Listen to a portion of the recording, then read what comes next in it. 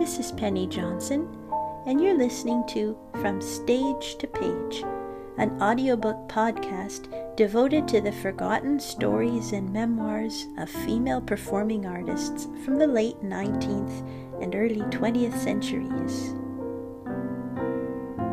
In this episode, we continue with My Life and Dancing, written by Maud Allan and published in 1908 by Paul R. Reynolds.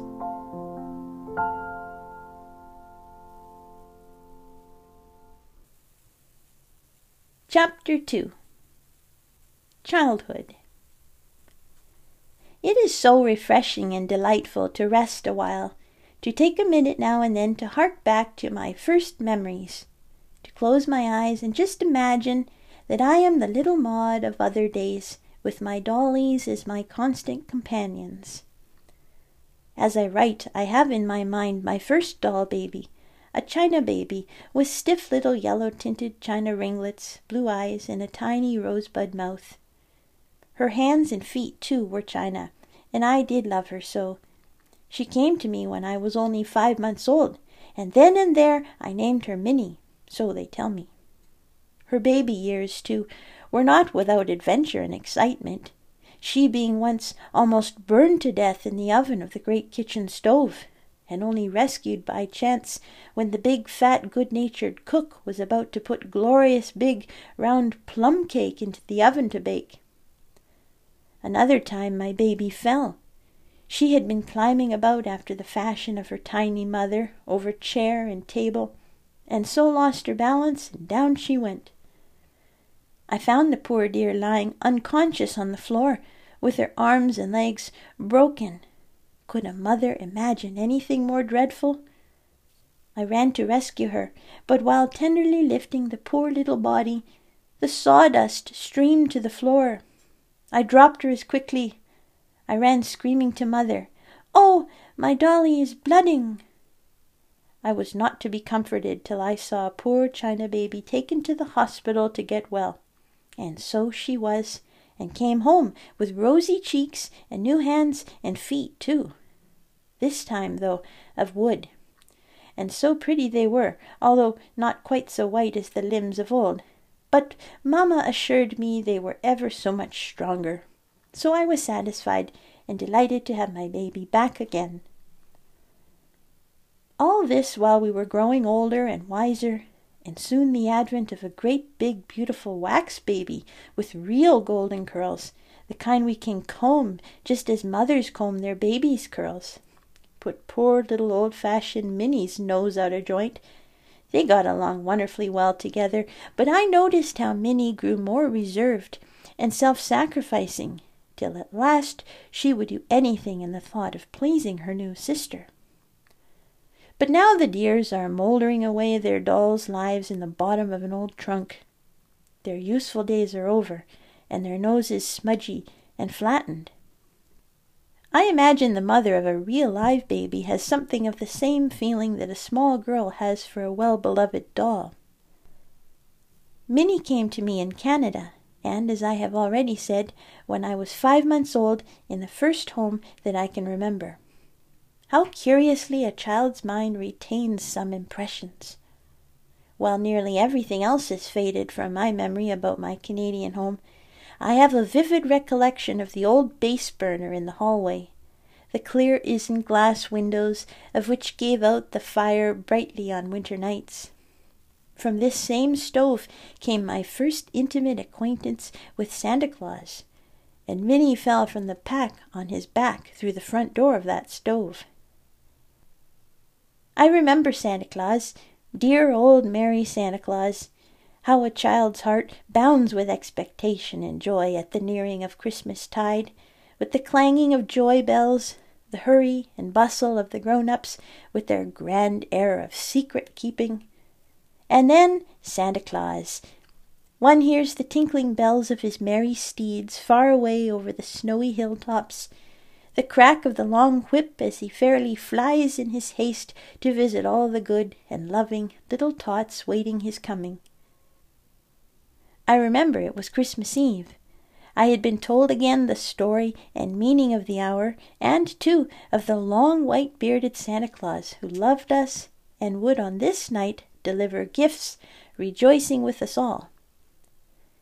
We were tucked away in our little cots, my dollies and I, but not before we had taken the longest stockings we could find and hung them up at the open fireplace so that Santa would not have far to go to fill them with precious goodies. But we couldn't sleep, so busy were we thinking of good Santa and the desire burning within us to see him. It was still and dark about us, and we waited. Soon we heard something. "'Tis Santa! Come quick!" Away we sped down the broad staircase. By the big base burner was an enormous basket loaded with strange things, and little Mother, hearing the pitter-patter of the little feet, peeped around the corner to warn us not to come near, as Santa Claus was there, and had said he would stop till the morning if we would now run back to our dreamland nook and be patient. And Santa did stop, and Santa caught me in his arms, and let me fondle his long snowy beard, and play with the white locks which hung to his shoulders, and ride in the now empty sack on his back, and play with the beautiful whip that had fired his air ponies on in order that he might come to visit me. Shall I ever forget? Never, if I live to be 1,000. My baby heart, too, loved and lived in fairy tales. Even now I revel in them, and nothing is sweeter than to let myself be carried off to mystic lands and mingle with the dear fairies. I remember clearly the first time I heard of the Babes in the Wood.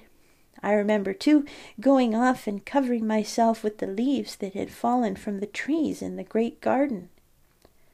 Another delight was, although I was but 4 years old, to stand up in the big swing and work up till the ropes were at right angles with the tall piles supporting them.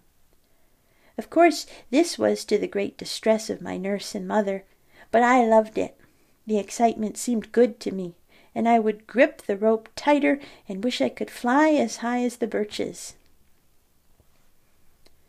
Another recollection, still as clear as though it had happened but yesterday, is that of burning my right forefinger.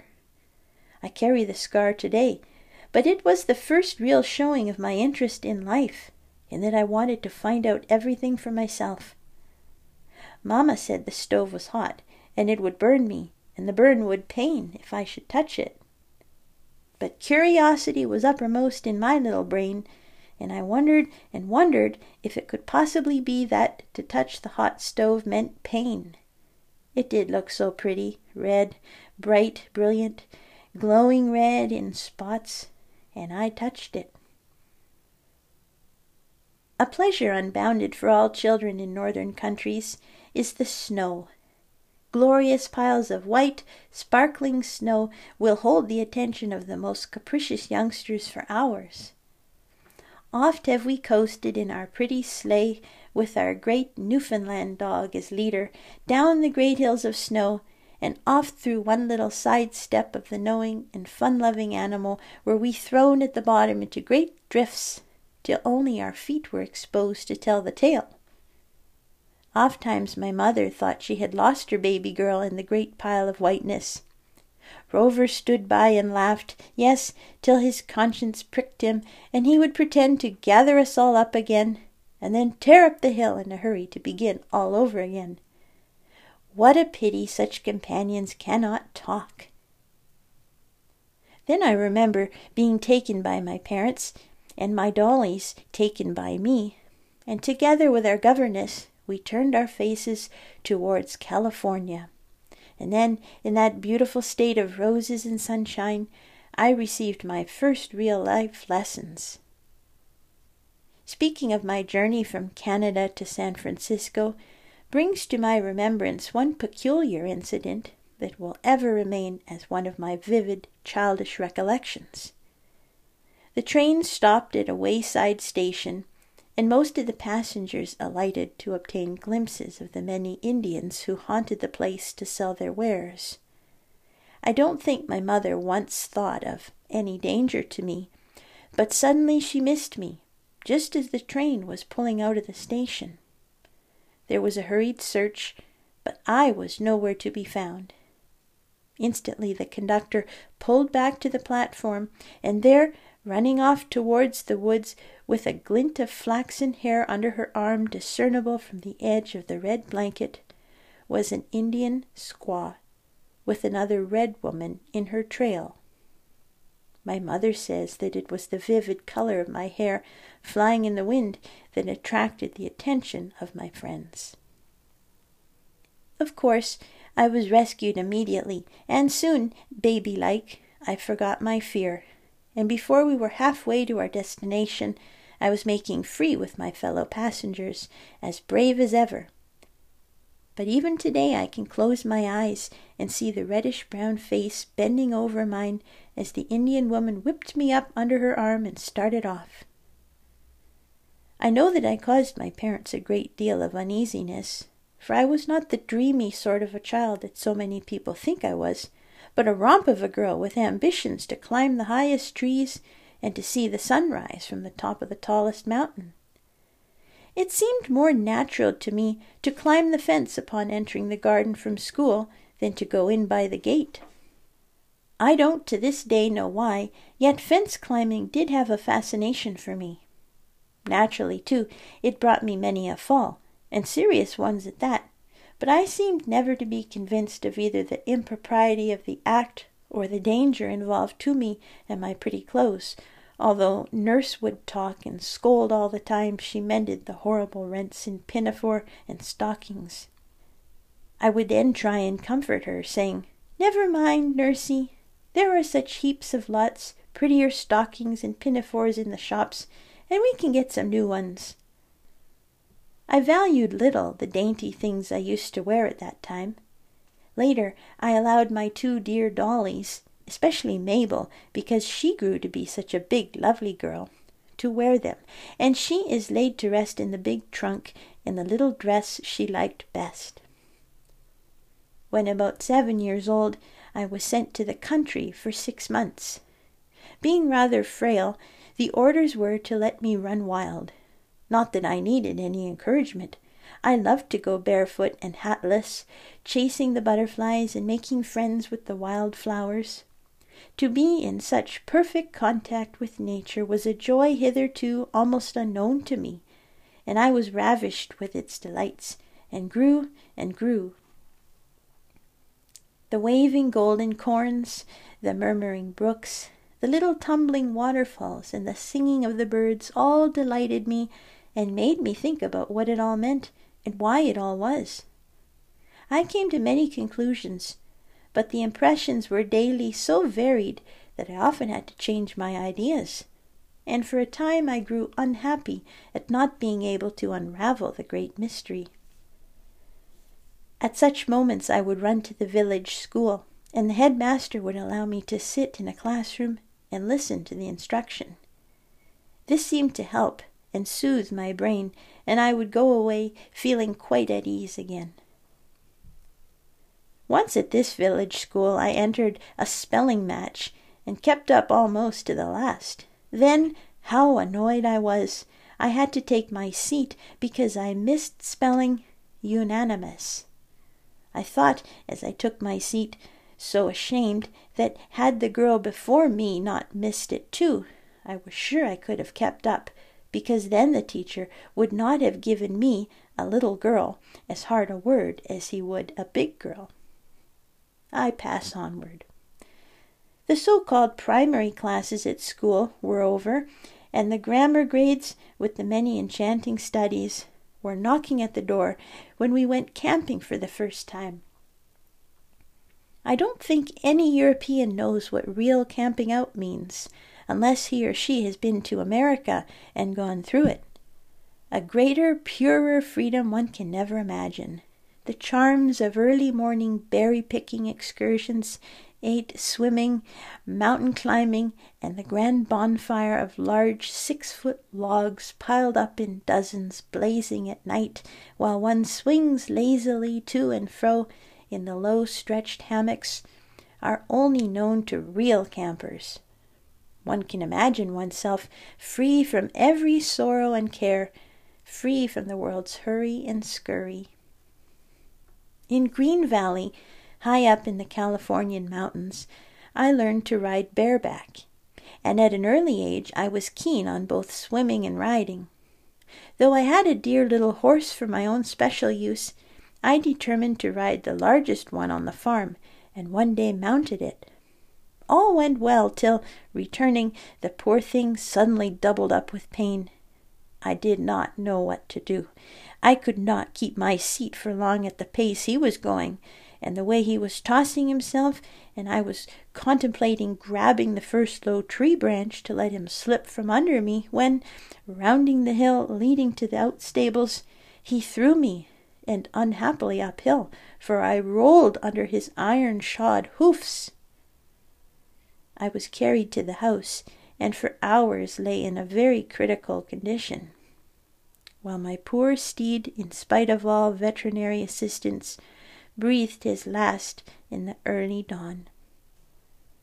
I thought nothing of my own pain when they told me next morning that Frank was dead of a frightful colic.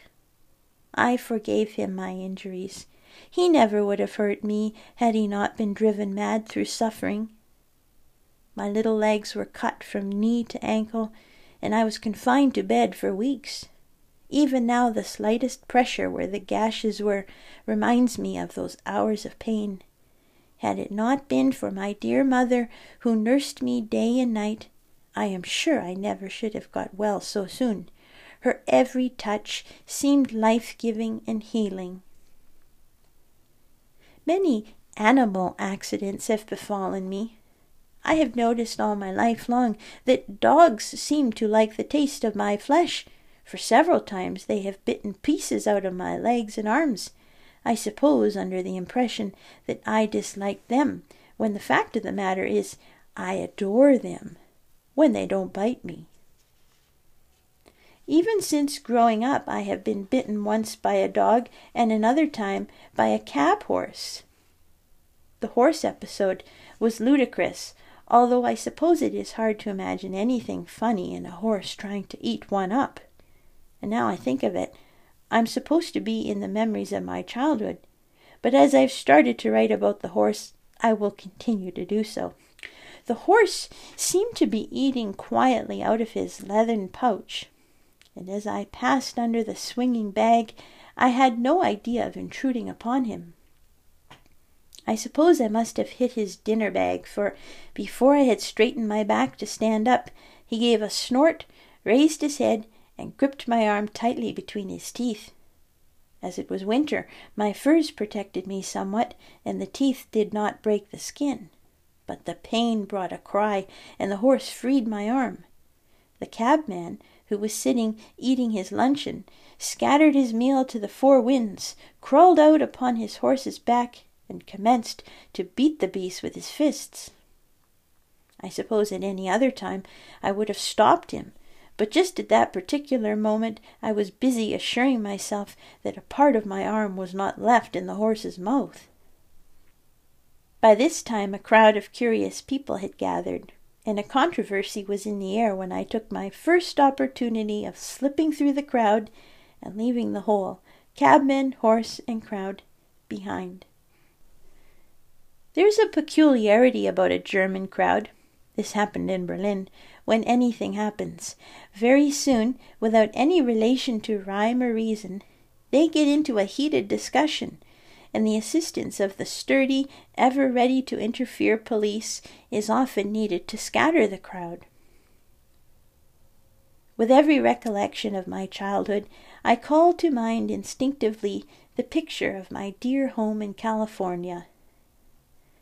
My world in those days was bounded on the west by the beautiful, restless Pacific, while to the northeast lay Canada, which, though my eyes could not see it, I knew was there. The other parts of the world I had yet to see, and I bothered little about them. The great ocean, with its uneven roll of waves and far-tossing foam, left a deep imprint upon my mind. The sound of rushing water ever carried me back again to California, leaving me on the vast Pacific shores, dancing in the waves with my playmates. With a view to becoming a pianist by profession, I first made acquaintance with the fearful joys of the piano lesson when, at a very early age, I was placed in the San Francisco School of Music, under the able tuition of Professor E.S. Bonelli. There I began to learn the preliminaries and to grind out yards of scales when but 5½ years old. From the very beginning I knew what rhythm meant, for I think it was born in me. But the mystic sounds of nature have always drawn from me my best, both in music and imagery. It was whilst at this school that I was inspired once to organize a small class to train some children in music.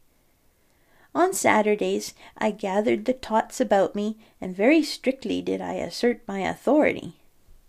My first feeling of elation under the approbation of my fellows came when I was a small girl.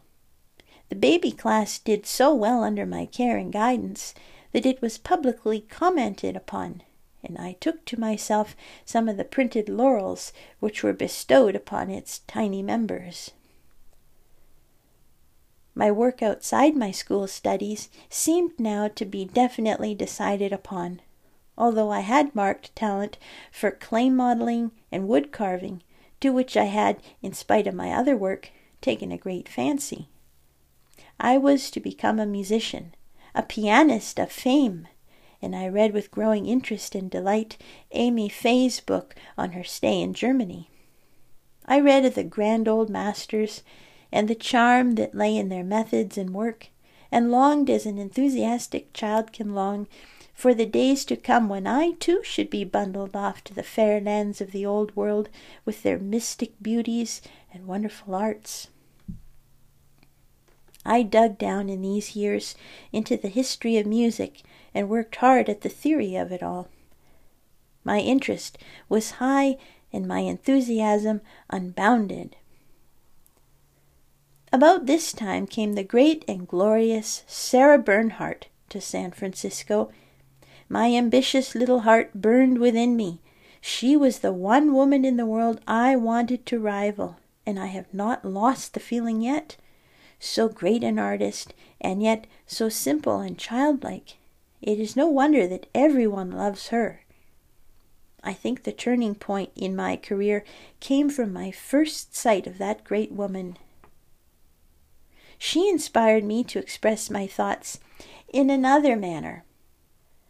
I had hitherto used the piano as my medium, but when I played alone in the drawing room, I could feel the call of another art than I had chosen.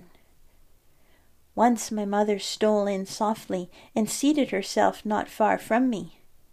When I had finished, she whispered, "Of what is my little girl thinking that she plays like that?" "Of Sarah Bernhardt's wonderful talent, of the beautiful movements of her body," replied I. "She seems to express more with it than with her lips." My mother did not understand, so remained silent as I played on, never tiring as unconsciously I wove a dance to the theme of the old masters. As a matter of fact, I did not understand myself then. Since I have often seen Madame Bernhardt in Paris, and always experienced the same curious delight in her performance that I did as a child. How strange it all is! My mind alternates between my Californian home and these lands over here, and much as I desire that they remain separate for a long time, they blend themselves into one great world over which I look with fondest recollections. Once upon a time, in California, one would think it a fairy tale by the beginning, and so it may be well called, for it has to do with my first fairy prince. I met with my first sentimental experience. I was 9 years old, and he 19. I sat beside him as he talked gravely about his student life with all the dignity of his age, I admiring him every minute.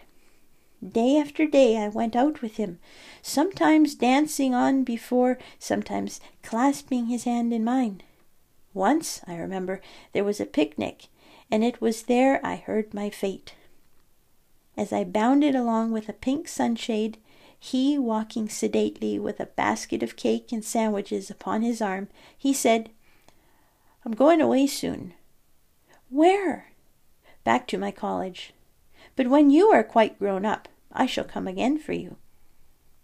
Day after day for 2 years I expected to grow up suddenly, and only forgot my student after being assured by my mother that I would not be grown up for many years. As I look back, I honestly believe that was my first love affair, and I expect in every girl's life come just such events.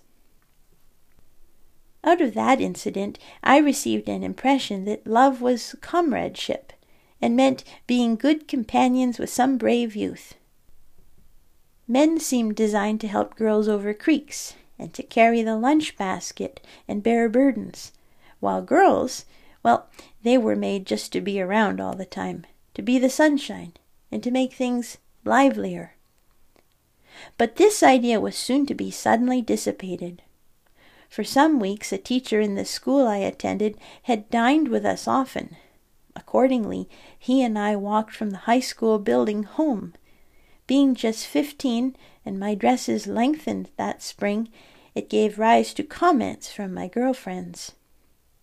One day, one of them mysteriously took me into my mother's garden and whispered the news in my ear. She had heard on the best authority that I was going to marry the professor. Going home that evening, I said to him quite carelessly, "I've heard such a stupid thing. Francis says people are saying that some day you and I are going to be married, like father and mother." We stood before my home, and he turned upon me suddenly, saying, "Well, little girl, what if it were so? What if we should promise each other, here and now?" I didn't wait to hear more.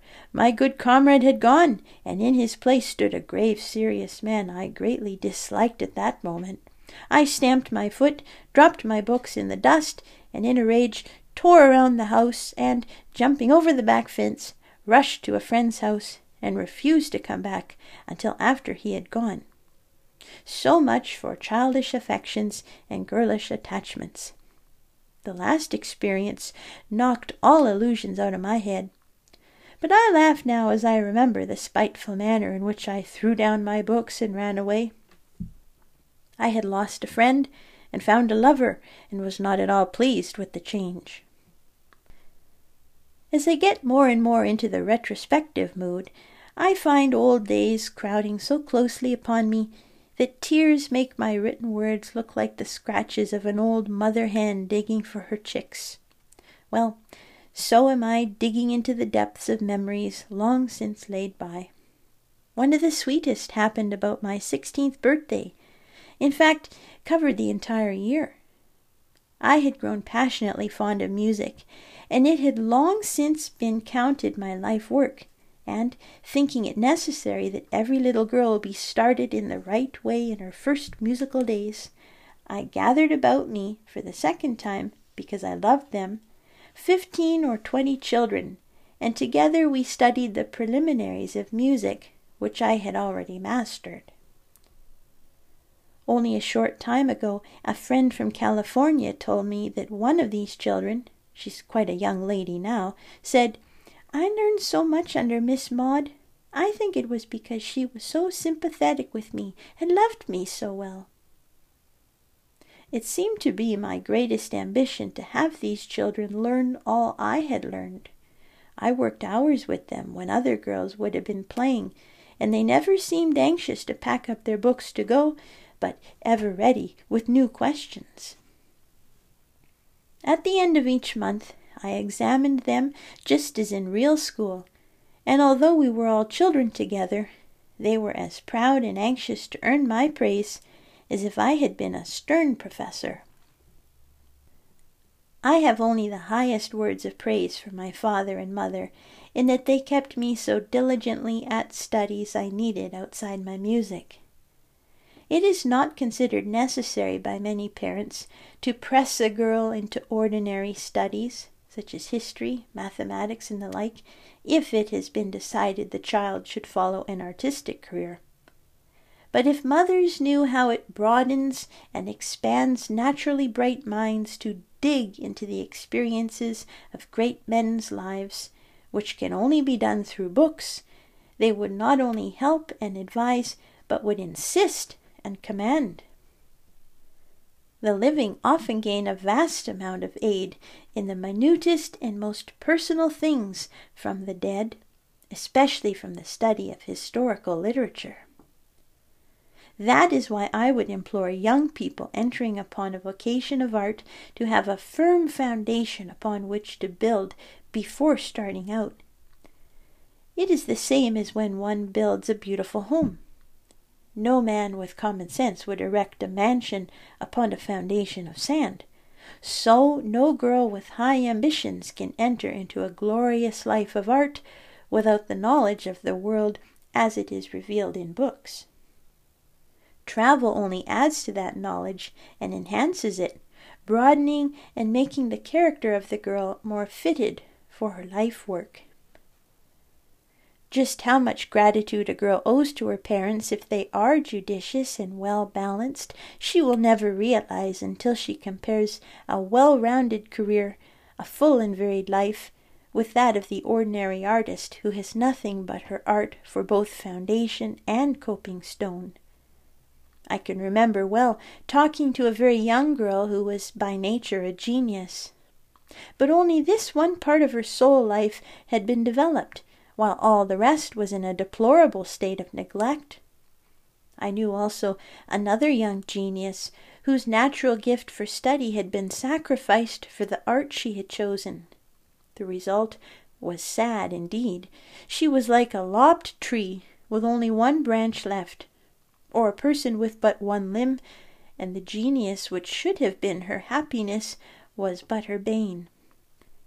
She had no chance of recreation, for her very soul, as well as her mind, seemed one-sided, and she became simply a monomaniac on her genius side, while, had she been well trained, she might have been a charming, interesting, and noble woman, and her life's success assured, instead of being, as she was, merely another genius who failed. She said to me, "I hate to study books. I simply hate it. Now when I'm working at my piano, then I am happy and most diligent, but the moment I sit down at my books, then my mind wanders, and I cannot keep my attention upon what is before me." "My dear little girl," said I, "listen to me. If you would make a success in your piano work, and remember this is the experience of many who have climbed the difficult path you are on, if your mind wanders from your work, no matter what it is, it shows that it wants disciplining. And for that disease, one of the best cures is the study of mathematics, Euclid, and the like. And to arouse ambition, you must know what others have done before you. If you receive no impetus from the successes and failures of others, then what a vast amount of energy is lost in the world in preparing for you and me the high example of the life works of men dead and gone. But there, I am giving you a lecture, and I didn't intend to." Afterwards I discovered that this same small girl was compelled to leave her work and enter a college for beginners before she was able to interpret correctly the minds of the masters she loved. I suppose I dwell upon this because out of the humdrum days of my school time I received so much. I learned, when adding up my sums, that the piano keys must be forgotten, that I must not think of the wonders of Beethoven and Chopin, and it is not hard for me to bring out of the storehouse of my mind the exact words my mother used to say to me when I became discouraged. We were great pals, my mother and I. One morning I was in a rage over a problem that I could not solve, and she took me upstairs alone, and there she said, Has my little daughter lost all her splendid ambition? No, indeed, but I would rather play. It's so much easier. That's because you like it, Maud, dear. And let me tell my girl this, that it is the things in life we don't want to do that count in the end for us. Remember this, if you aim high, you'll hit high. If you skid your stone along the ground, it can rise no higher, but thrown into the air, it must go somewhere. I went meekly back to my sums, and, well, now I am glad I did it. I grew to love my school, my books, my work. It was a disappointment verging on a sorrow to me if I were compelled to miss one day's instruction, though illness or other good reason. I felt as though my sun was setting forever when I left for the last time the schoolroom with its dear familiar setting. I would wander down between that day and the one on which I left for the old world, time after time, and visit the old haunts. It gave me comfort to take out my books and fondle them. I hated to put them away, but, alas, it had to be, and I delved down into the treasures of my music, as only we can when trying to become reconciled to a great sorrow. From this point on, my life began to change.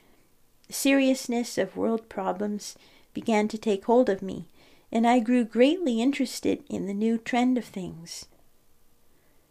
I had often played in public from the time I was 12 years of age, but now my ambitions seemed to give me no rest. To go abroad and become great filled my heart with a longing not to be stilled. I attended all the concerts of the great artists, and once, although in the afternoon I had been fearfully bitten by a savage Newfoundland dog, I would not forgo the great pleasure of hearing Adele Auster-Ohr play that night. Her wonderful technique inspired me so that I forgot entirely the painful wound of which I carry the scar to this day, where the great white teeth caught and pierced the flesh. It was days before I could go back to my own scale playing, but I didn't waste my time. Loaded with Duchesse and La France roses from our own lovely garden, I went to the hotel where this clever artist was staying and made her acquaintance. She seemed to take an interest in me, too, and many instructive and delightful hours were spent with her during her stay in San Francisco. With renewed courage, I went back to my own work when the bandages were removed, and the time sped along, and the day for my parting from my home, my childhood, and my many dear friends came.